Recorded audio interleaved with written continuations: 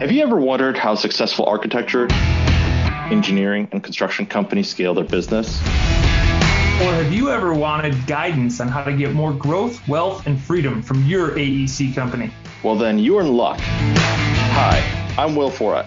And I'm Justin Nagel, and we're your podcast hosts. We interview successful AEC business leaders to learn how they use people, process, and technology to scale their businesses.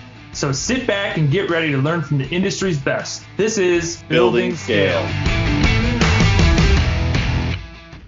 Hey listeners, it's Will here. Our mission is to help the AEC industry protect itself by making technology easy. If you've ever listened to our show, then you know that the three pillars of scaling a business are people, process, and technology. So if you suspect technology is your weak link, then book a call with us to see where we can help maximize your company's IT and cybersecurity strategy. Just go to buildingscale.net/help. Today's guest is Jane Smith. Jane is the founder of Spacesmith, which is an architecture, planning, and interior design firm based in New York. The firm is a state-certified women-owned business enterprise, and diversity and inclusion are critical parts of Spacesmith's core values, which we'll dive into today. They have been part of some of the massive projects, including multiple United States Embassy and consulate buildings, NYU and Columbia University designs, several headquarters of some iconic companies, and retail stores for many luxury retail brands. Spacesmith has been included in Interior Design's Best in Design 2022 edition for their work on the Abrams Books office project. In 2017, Jane was elevated to the College of Fellows of the American Institute of Architects, an honor earned by members who have made significant contributions to architecture. She is the recipient of several industrial awards, including the AIA's New York State President's Award for demonstrating lasting influence and raising the standards of performance within the profession. For 12 years, she was the chair for the Built Environments program at the School of Visual Arts, where she introduced new courses in critical thinking, sustainability, and business leadership. She serves on the board of directors for the Olana Partnership and is a member of the industry advisory group for the U.S. Department of State's Bureau and oversees building operations. That's a lot to say in one sentence. But lastly, which I personally love the best, it got me wearing my Arizona State shirt today. She went to the greatest school in the country, Arizona State. So go Sun Devils. And with all that said, thank you for being on the show, Jane. Oh, thank you so much, Justin. It's great to be here today. And thanks, Will. Welcome to the show. Love having you on. All right. So I gave a lot of awesome stuff because you're just awesome. That's just generally what I found as I was going through everything. I'm like, man, she's done it all. She's literally done everything. So tell us about your origin story. Tell us how you got started and then tell us about Spacesmith. Oh, it's hard to encapsulate all of that, but it all started, I grew up in Wyoming, went to college off to Sun Country to Arizona State, which we've talked about that. Great. And I didn't go because of architecture at first. I went because of the sun and the fun times. But I discovered architecture while I was there. And it brought out some roots of working with my construction grandfather and my father around the house and building forts as a kid, and it became a passion. But I still didn't expect to have my own architecture firm. I really was learning a lot and enjoying it and having a fun time in college. And then it was all over and it was time to do something else. And a friend was moving to New York City and said, come with me. And I said, well, I'll come for the summer and then figure out how to get a real job. And I came to New York and fell in love with it. And then I did get a real job, but that was in New York City. Awesome. What was that real job? Well, the first real job was with, believe it or not, as an architect with Prudential Insurance Company.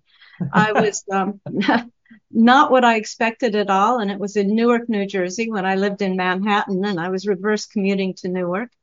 And it was an awesome job. It was working in their facilities group that were building new regional headquarters around the country. And I had an incredible mentor in a woman, Lois Dixon, who really taught me so much and gave me a lot of visibility to some of the top architecture and design firms that Prudential was hiring for these projects. And I really kind of moved right into leadership as opposed to starting at the drafting table like most of my colleagues were doing. So it was great. And I stayed there for 2-3 years and then started working on an MBA while I was there. So that kind of added to my work experience, realizing that there was more to architecture than just design. There was really, that was the tip of the iceberg. There was so much in terms of the deal and putting together, finding the property and the financing and so many other parts. So I was interested in learning more. How does you going off on your own to do the architecture thing, how does that happen? So you're at this big company, you're doing the thing, you're in the leadership, you're not doing the drafting, so you're already kind of head start, you're doing your MBA, you got all this stuff going on. So when was it? It's time to go off on my own. I'm going to build an architecture firm. Well, that still took a little bit longer. I went from Prudential, I found my way back to Manhattan, and I worked for a big architecture firm, HOK. All right. It's now known as HOK. It was Helmuth Abada and Kassebaum.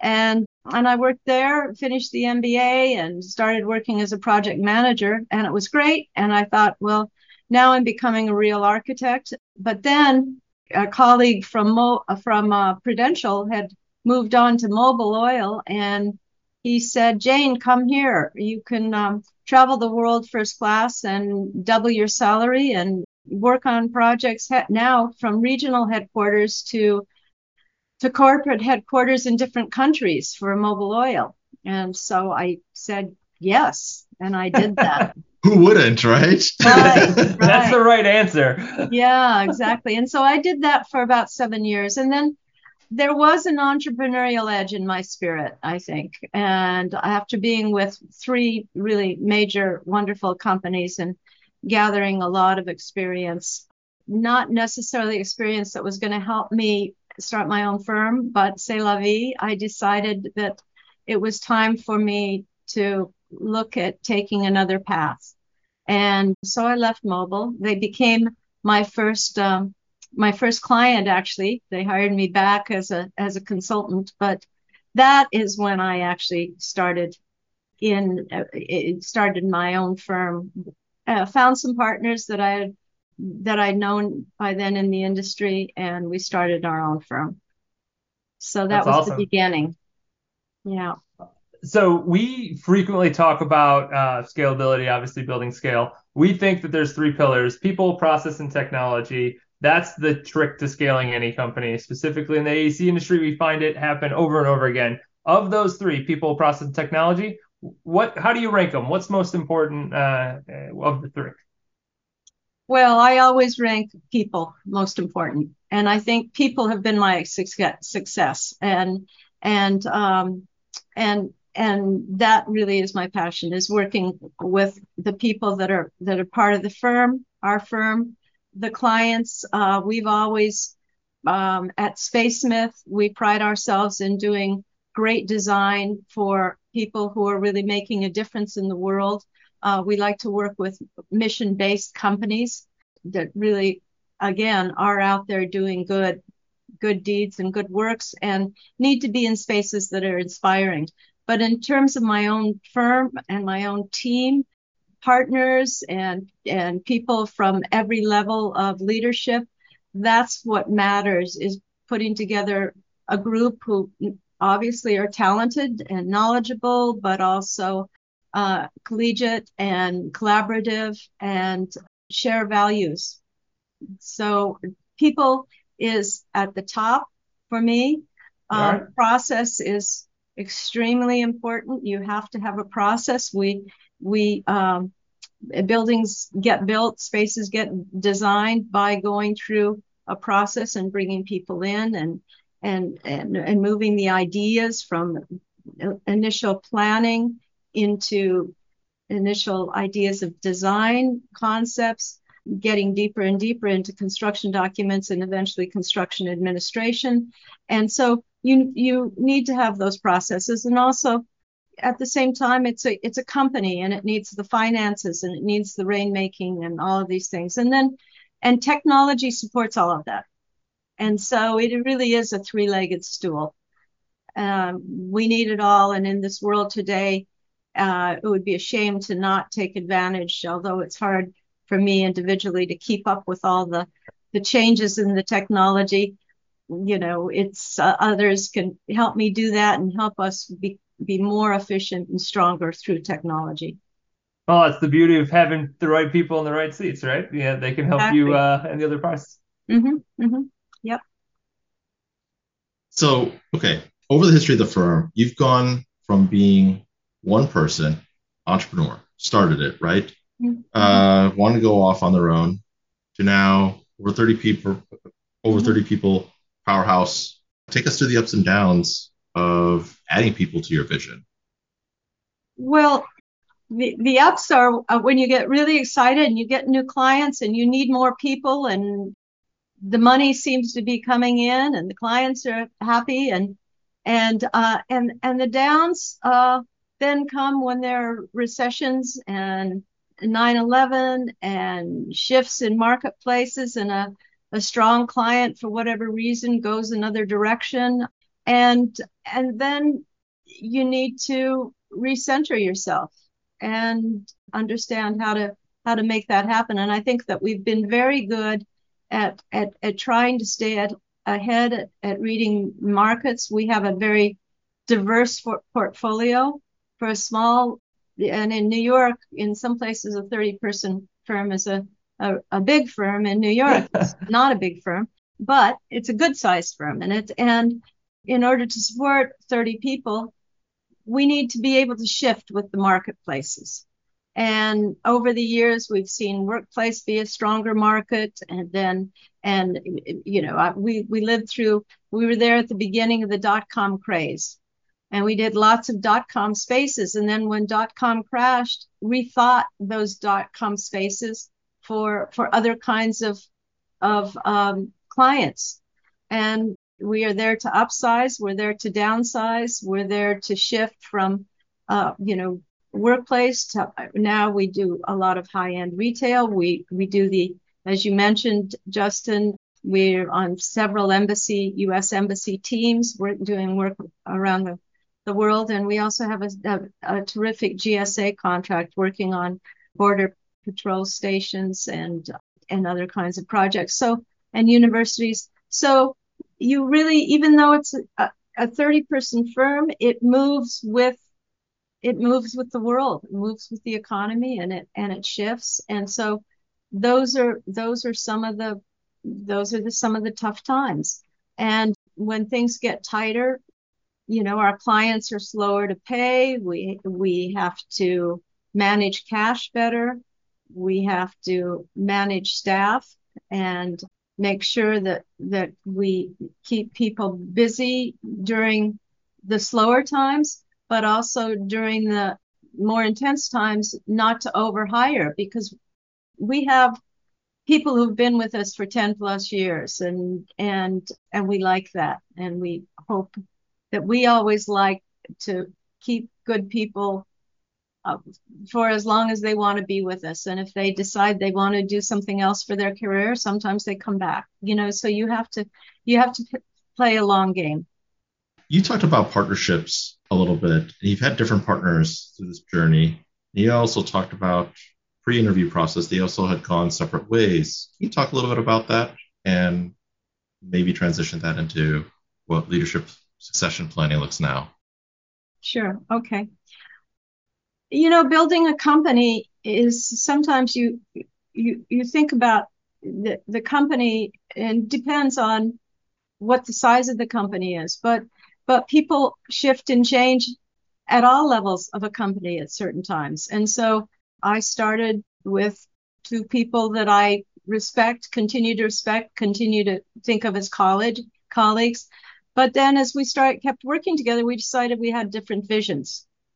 And so we decided amicably to take what we built and split it and go in different ways. And something similar to that has happened a few different times, and people have come in and then they've decided to do something else. And so I think that there's a fluidity, and as you continue to think of it with respect and with transparency, then you can go through all of those different transitions happily, and everybody learns something and gains something.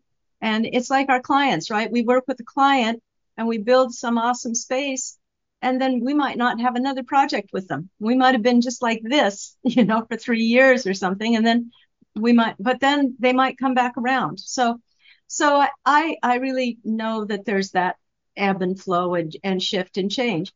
But now I'm thinking of Spacesmith, which has been a company that's been, the idea of it started over 30 years ago, and it's been Spacesmith for over 20 years.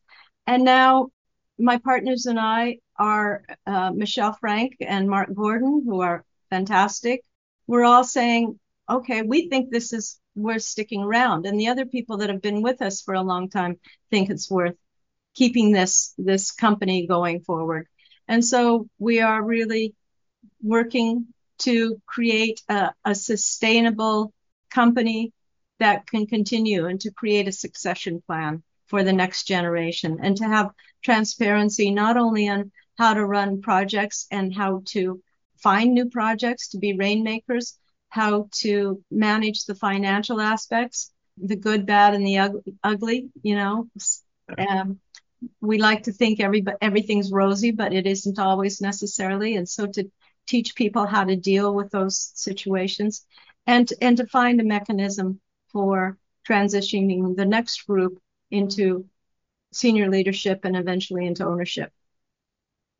That's very telling. Not all leaders, certainly not every entrepreneur, thinks of not just, hey, today, and maybe even 3 or 5 years, but 10, 20 years, 50 years, 100 years of a company. And it seems like sustainability kind of runs throughout your company in all kinds of different ways. Obviously, as in we think of the environment and things like that, sure, but also just the internal health of the firm, right? It's like, how do we sustain, we've gone through how many recessions, we've gone through all of different partnerships, and we've done all these things, and yet we still sustain, and we still are growing and being that thing. Where did that feeling or philosophy come from? Where does that energy stem from, Jane? I think maybe it just comes, frankly, at the beginning, from my Wyoming roots.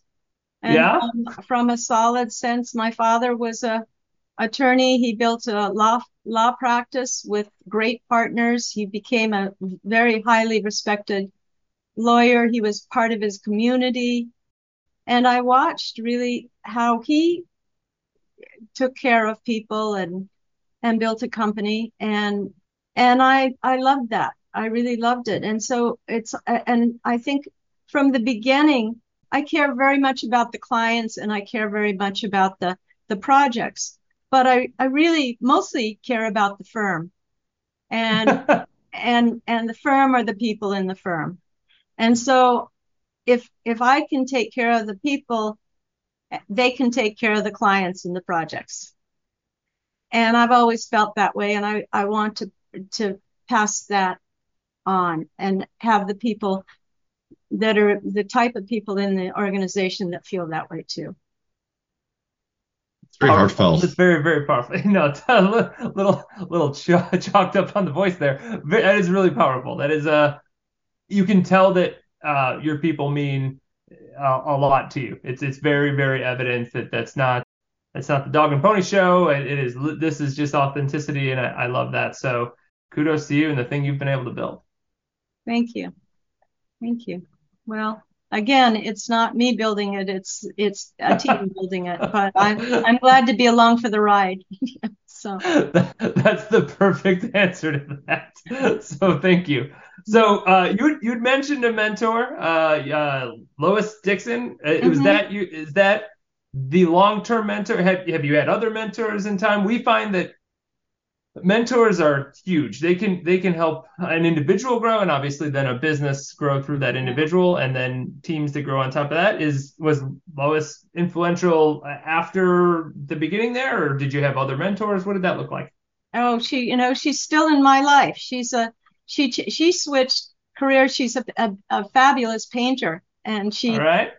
she's, I hope she doesn't mind me saying this, but she's 93 years old and having art shows and doing incredible things. And so she continues to be a mentor and a dear friend to me. I have had many mentors, both men and women. And that's one thing that I have, and I think that I learned that from my father, and growing up, I feel very lucky in the sense, look, I know, I'm a woman in business. I started my architecture firm in the 80s, in a time that there weren't that many of us.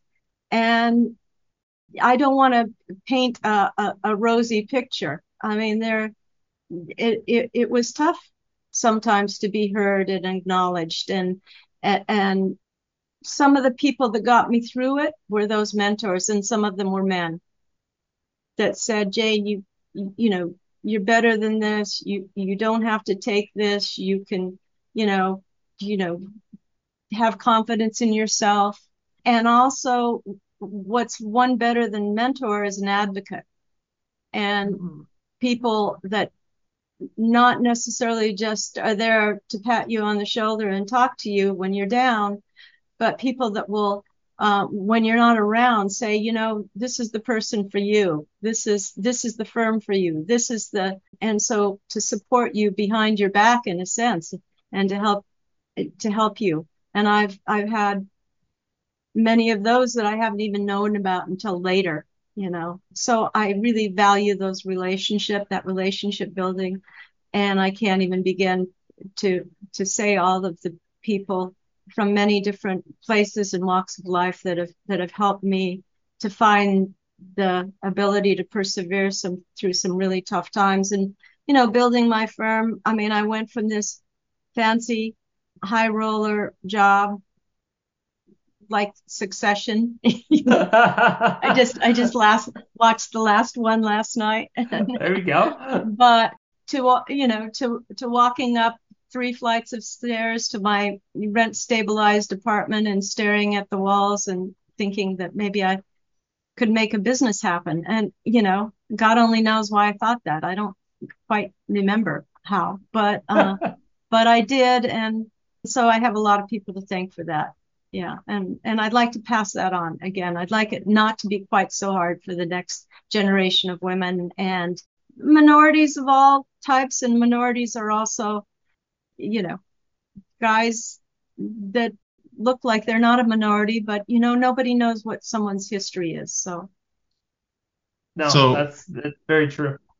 You had mentioned something and I really liked it. It was mentor versus advocate. And you don't always know or find out until later. So you found out later that some of the people you had talked to actually were advocates. Why do you think those people advocated for you? Have you ever asked them? In some cases, when I've known, but I think, and this is the thing also about our business.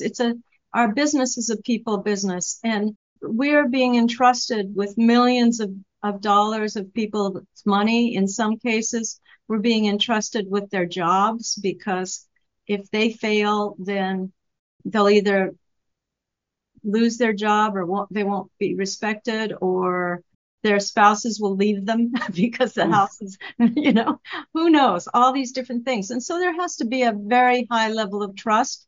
And you also want to do this kind of work with people you like, actually, too. And so I think that I would guess, and when I advocate for people, it's because I like something about them that makes me trust them and feel that they're the right people for a job. And they might not be someone that would become my best friend, and, but I believe that they have the right combination of things to make to be the right choice. And so I'm willing to step up and recommend. Not everybody is willing to recommend,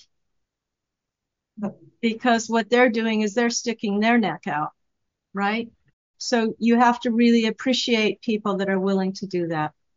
Yeah, to have advocates, as you say, it speaks to your work ethic and character, right? I mean, they're as you said, they're putting their neck out there for you, so they're not gonna just do that for anybody. You gotta show them the trust, and that's really really powerful. Mm-hmm.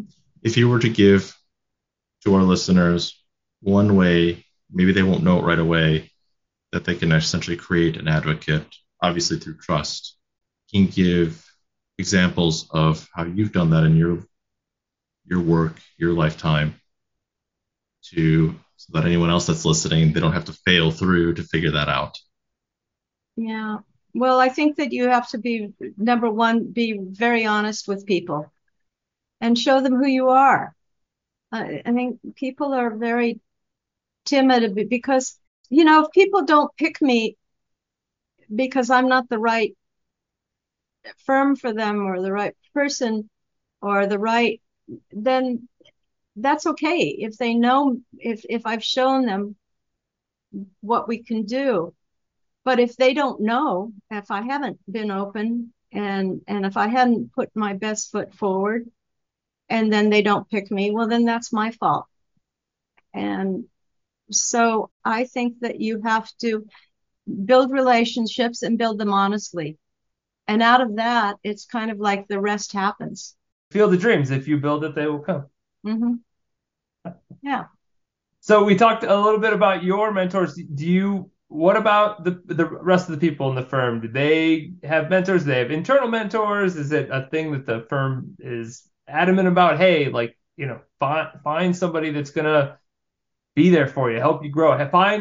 Put in the work to get advocates. Do these things. Is that a thing that the firm does?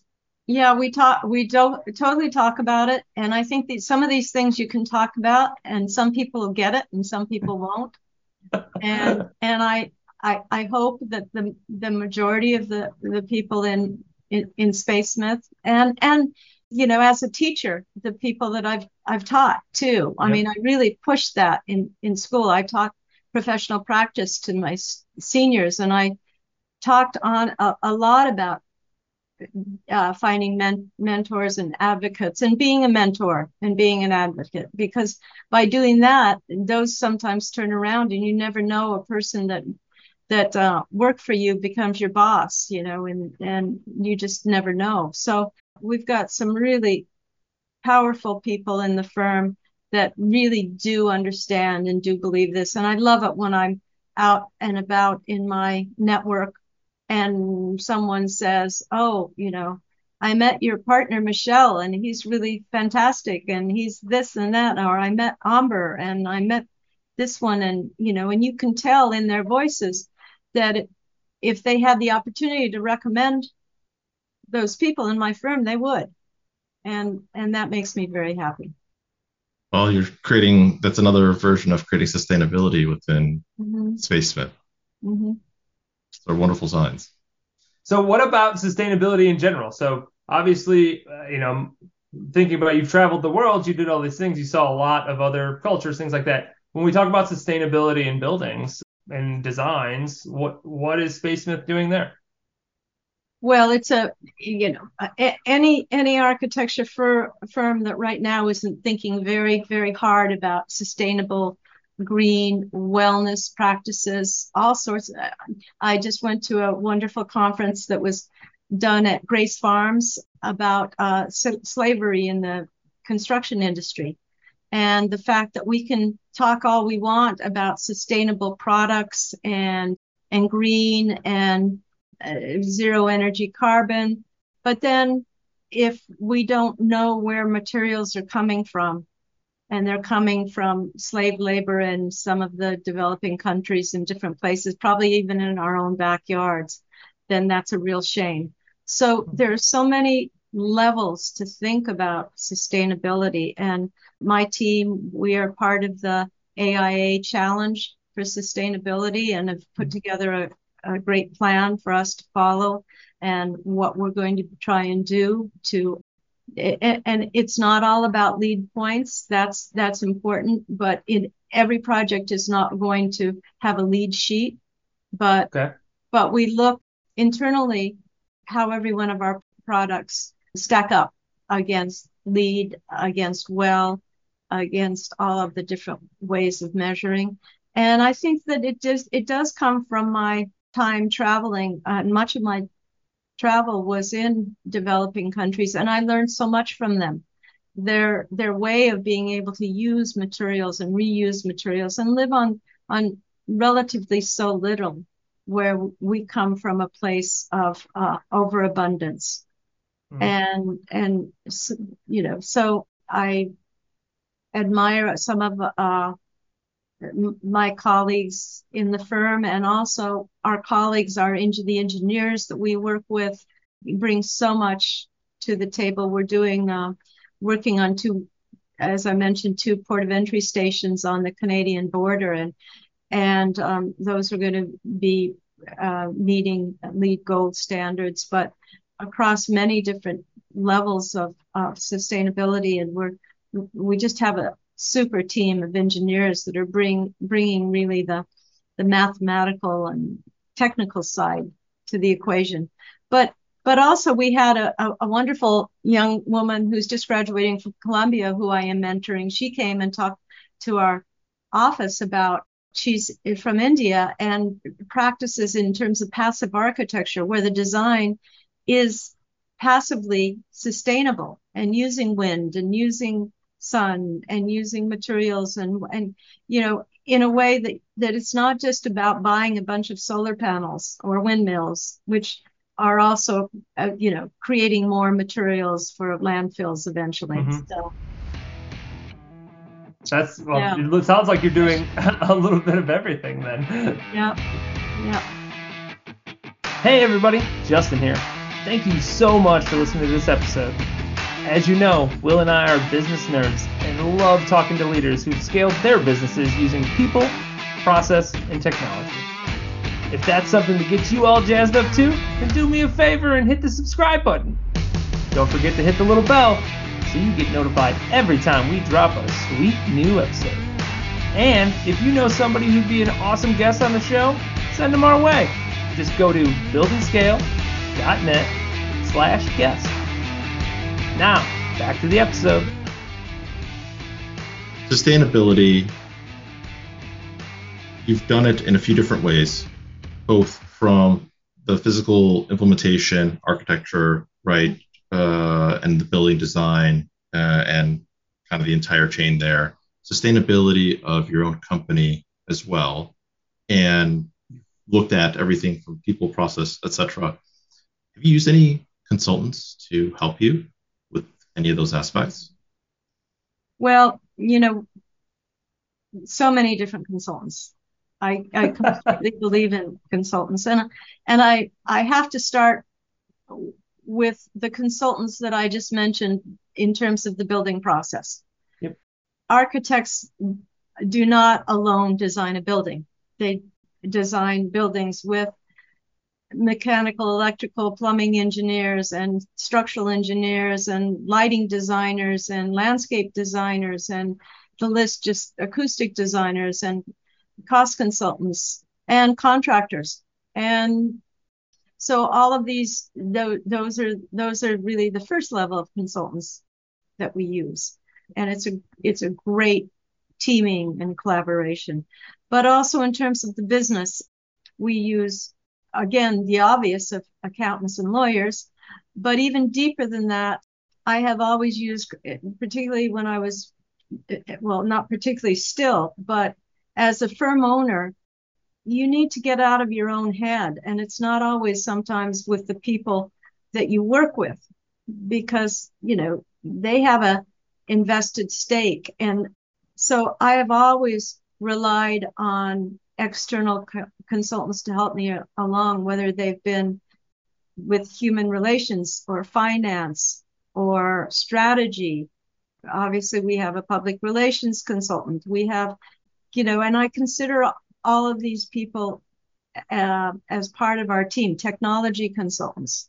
And so when I do an org chart for the organization, it's not just the 30 people. There's at least at any given time, at least 10 other people who are core to our team that aren't on the payroll in terms of a weekly paycheck, but some of them are on a retainer payroll. And, it's a significant portion of the expenses to maintain these consultants that give back so much.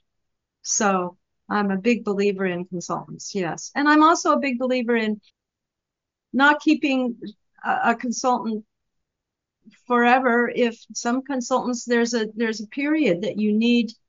It's like personal therapy. You might have gone through something that you need some extra help, and then you don't anymore. But then later you need it for something else. So some of it is a revolving door, and some of it's consistent. Same person that's been with the firm and supporting the firm for many, many years. So did it ever feel like they were expensive at first? And when did you transition from it looks and feels expensive to there's real value behind? They always look expensive. They never. Well, thank you. I'm sure someone feels like that. It's like architects. Architects feel very expensive, but it's a value proposition, and so I look at what I feel that I'm going to be getting in return, and when I feel that worth, then absolutely. And the difference with consultants, frankly, sometimes is you could hire, in some cases, you could hire a person on staff, but then that person it does not necessarily come with the experience that the consultant has.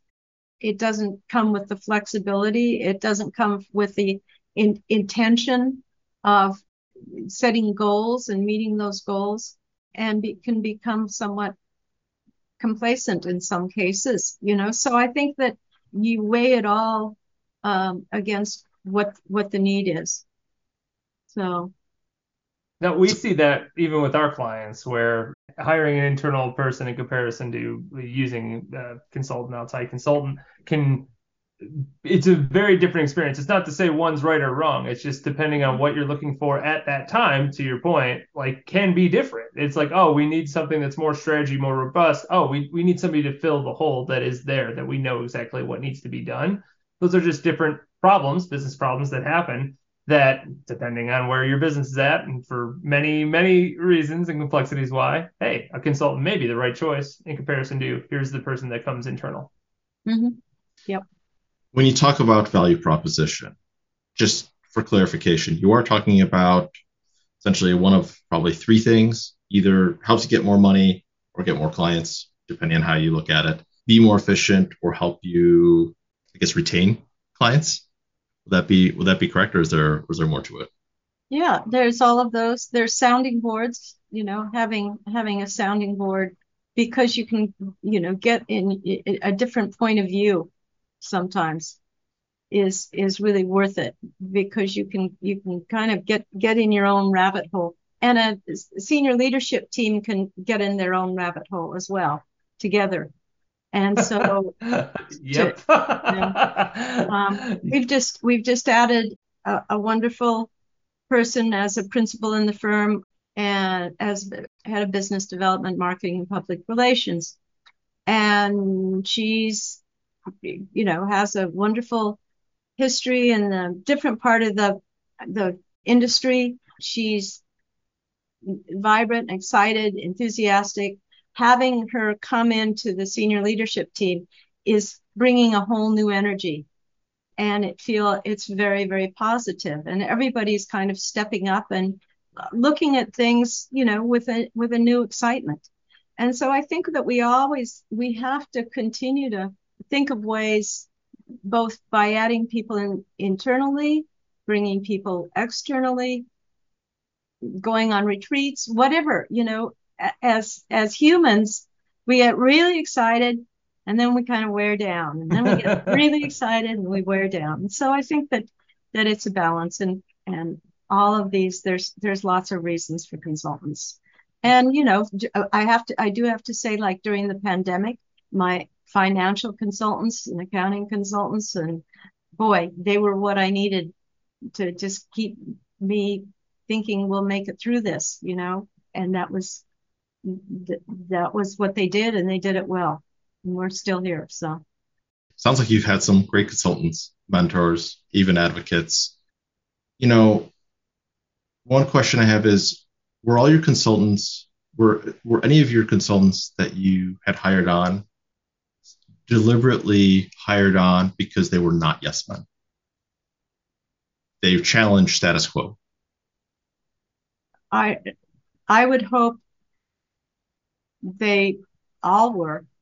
I mean, okay. I don't want somebody that would be money not well spent. And I feel the same as an architect. I don't think you need an architect if you want somebody to just do exactly what you want them to do, and not bring their own thought process to the table and their own ideas. Then there are different ways to get your project done. So yeah, I always look for someone who's going to challenge me and make me think about something differently. I might not always agree with them, but then maybe there'll be a third thing that comes out of that. That's the beauty of it, right? I mean, that is it. I just listened to Rick Rubin's what's the name of the book? His only book about being creative and like how the creative process happens. And it is like things just, you gotta, hit some things together and then maybe something else happens. Like it's not one is right or wrong. It's just these ideas percolate and then it produces a different idea. So you just got on this new head of BD or president of BD or whatever the title that they have. What was the push to that? Why go down that path and why now? Well, I think that with our industry, it's not why now because we haven't needed it. I mean, it was one of the hats that I wore more fully at one point. And the rest of the principals and partners are doer sellers. Yep. And they're doing the business, but they don't always necessarily have time to be out in the marketplace. And I think that it's important for Spacesmith to continue to be seen and to have someone who's I mean, Anna's already doing a million things, but a very big part of her job is to continue to connect the dots. And to meet somebody once at a cocktail party and never follow up with them, well, that's not going to do a lot of good, is it? No, it is not. So I felt that we really and for public relations, we have Kubani, who's our public relations consultant. Who they've been fabulous, by the way. I'd be an advocate for them. Good. That's what I. Yeah. So public relations, we are using a consultant. For business development, we needed a full-time employee at a senior level that right there is an example of the difference. Sometimes that it works in one place and not in another. So, and again, depends on the firm. But, I think that the old, I forget what the book was, but there was a book about, starting a company and you create an org chart, right? And at first you put down all the roles you're going to want. And sometimes the same person has their name in about 5 boxes. And, Yep. eventually you get more people in those boxes. And I think that that's something that we've continued to do. And sometimes we've had to, based on where the economy is going, we've had to squeeze the box back down again and then, expand. And so it's part of the fun process. Yeah. But it is process. It is. Oh, yes. So that, especially having gone through multiple recessions, multiple, global events, you've got a little experience. So yeah, process. So let's talk about the third pillar, which is technology. Mhm. Were you ready for the pandemic? We were more ready than we thought we were. And it was incredible because on March 13th, we were going to have a test day that everybody was going to go home just for the day and see how that worked. Well, we didn't go back to the office for about a year, right? And Test. yeah, and I think the thing that actually in New York, I don't know what other places did, but we had gone through Storm Sandy, I think a couple of years prior to that. And at that point, we had to go home and nobody worked for, I can't remember, between 5 and 10 days because we didn't have the technology systems where people could get online. We were able to get our email, and that was just by chance because we just moved our email into kind of more of a cloud situation. But by the time the pandemic happened, everyone was able to VPN into their computers at the office and start working. And we had Zoom, and we had Teams, and we started using programs like Morphosis to help with design and all of these different programs. And we were scurrying around finding new ones and figuring it out. But I think we did very well.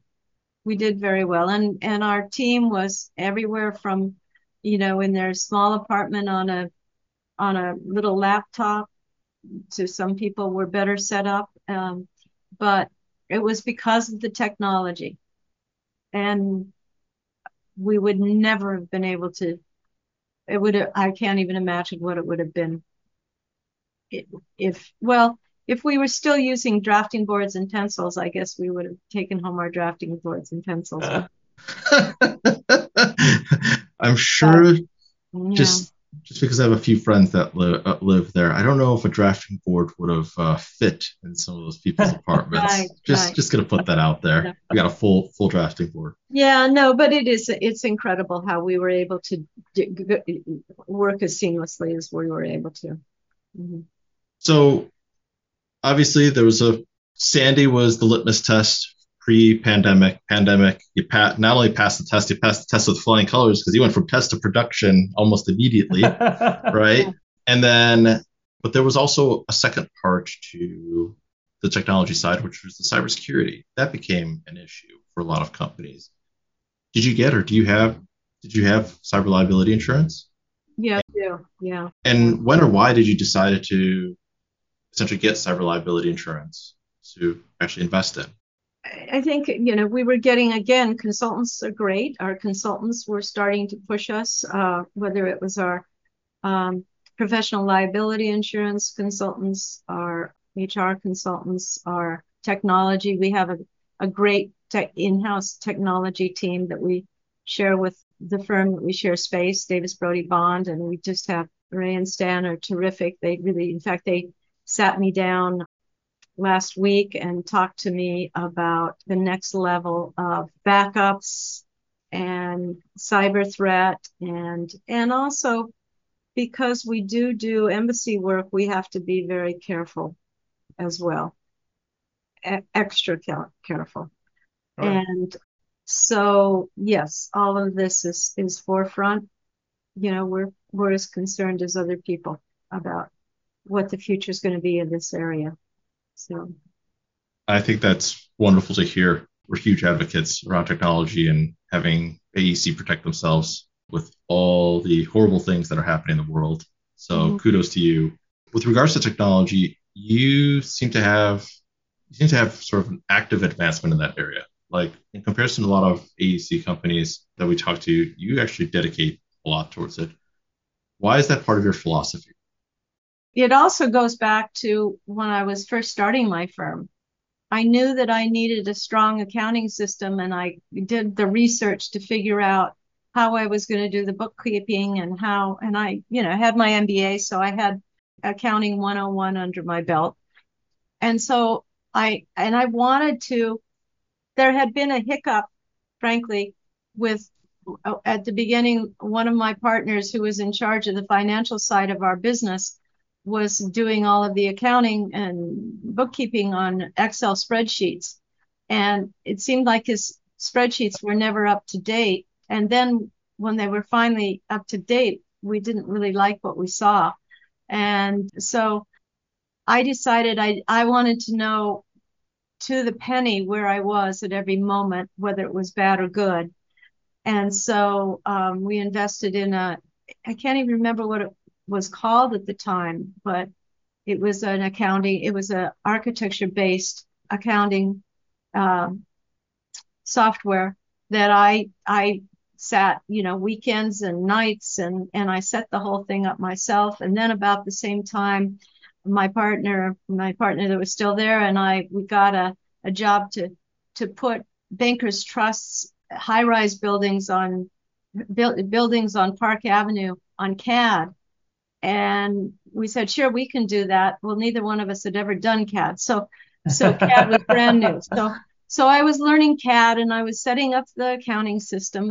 And then I realized that I'm so busy working that I needed some way to keep up track of all these contacts of people that I was meeting so that I could follow up with them. And I didn't want to have to think about it. And I didn't want to have little postage stamps. So then I found this database called ACT to manage my contacts. And so I had my three-legged stool of CAD, the accounting and the contact database. And that's from there, I realized that, yeah, we got to just keep going with this. And we have. And all of them we're on to Salesforce and Agera, which is part of Deltek, and Revit, and every type of 3D drawing program. And, and now, I don't know, just so many Google Drives, and I can't keep up with all of them now, but other people can. So. Well, thank you for sharing. Yeah. When you first said, you're like, yeah, I don't know the technology. And then you listed off like 30 different programs the first time we talked. I'm like, yeah, you guys are good. You have done a lot when it comes to technology. I feel like a lot of leaders undersell it because it's not, obviously it's not your full expertise. Obviously, you know enough about it. You've built the company with those three particular programs that evolve into new ones. But you are definitely in a good spot. That's definitely what we hear. Semaphore was the first accounting program. There it is. Semaphore, ACT, and AutoCAD. Yeah. That's wow. All right. So we've got one more question for you. We asked this question to everybody. We're really excited to hear what you have to say. So Jane, if you could go back 20 years, what would you tell yourself? I would tell myself that I should be thinking right now about what I want this firm to be in 20 years. Love that. It's very easy. And 20 years ago, I did business plans and goal setting. And it was really easy for me always to do the 1-year plan. And then I'd really push myself and do a 2 or 3 year plan. But by the 5-year plan, I just say, whatever. And some French word. Yeah. And I realize now, and I'm really pushing the next group in my succession plan. And in fact, we're having a meeting this Wednesday. And if they were listening, they better be ready. That I'm asking them, what do they want this firm to be in 20 years? And because 20 years goes really fast. And if you don't start planning it right now, you will fall into being the kind of firm that everybody else wants you to be. Because you'll just respond to the jobs that you get and the things that and you won't necessarily be pushing to be the type of firm that you want to be. So to be reactive, again, is not going to get you where you want to be. You've got to be proactive, and you've got to do it in the long term because this is a long-term game. Very insightful. I'd say that was probably one of the best last questions we've had answered in a really long time. I love that. That's super just cool. Great advice for anyone that's listening. Mm-hmm. That's it. That's the beauty. All right. Well, I had a ton of fun, Jane. I hope you had a ton of fun. I did. Yes. I think Will had a ton of fun. It was awesome. Ton of fun. If our listeners want to get a hold of you, what's the best way they can do that? maybe send an email to Liz and she'll pass it on. Sure. I'll drop Liz's email into the show notes along with all your social media and all that kind of stuff. Yeah. I'll just drop it in there. Let me talk it over with her. My consultant, why not? We will give you away because I would love to be in touch with people. Absolutely. So I will make sure that is in the show notes. However, we shake that out. No problem there. Is there anything else you'd like to tell the people before we sign off? Just, have fun with this. This is a beautiful, wonderful industry. We're doing really good things for people, and just appreciate and don't give up. Particularly young people coming into the industry, don't give up. It's a great way to spend a lifetime. So. Awesome. Well, we appreciate you for and your time. Thank you, Jane. And thank you so much for being on the show. Thanks, guys. All right. Bye. And to our listeners, adios. Adios. Bye. Thanks for listening to Building Scale. To help us reach even more people, please share this episode with a friend, a colleague, or on social media. Remember, the 3 pillars of scaling a business are people, process, and technology. And our mission is to help the AEC industry protect itself by making technology easy. So if you think your company's technology pillar could use some improvement, book a call with us to see how we can help maximize your IT and cybersecurity strategy. Just go to buildingscale.net/help. And until next time, keep building scale. Scale.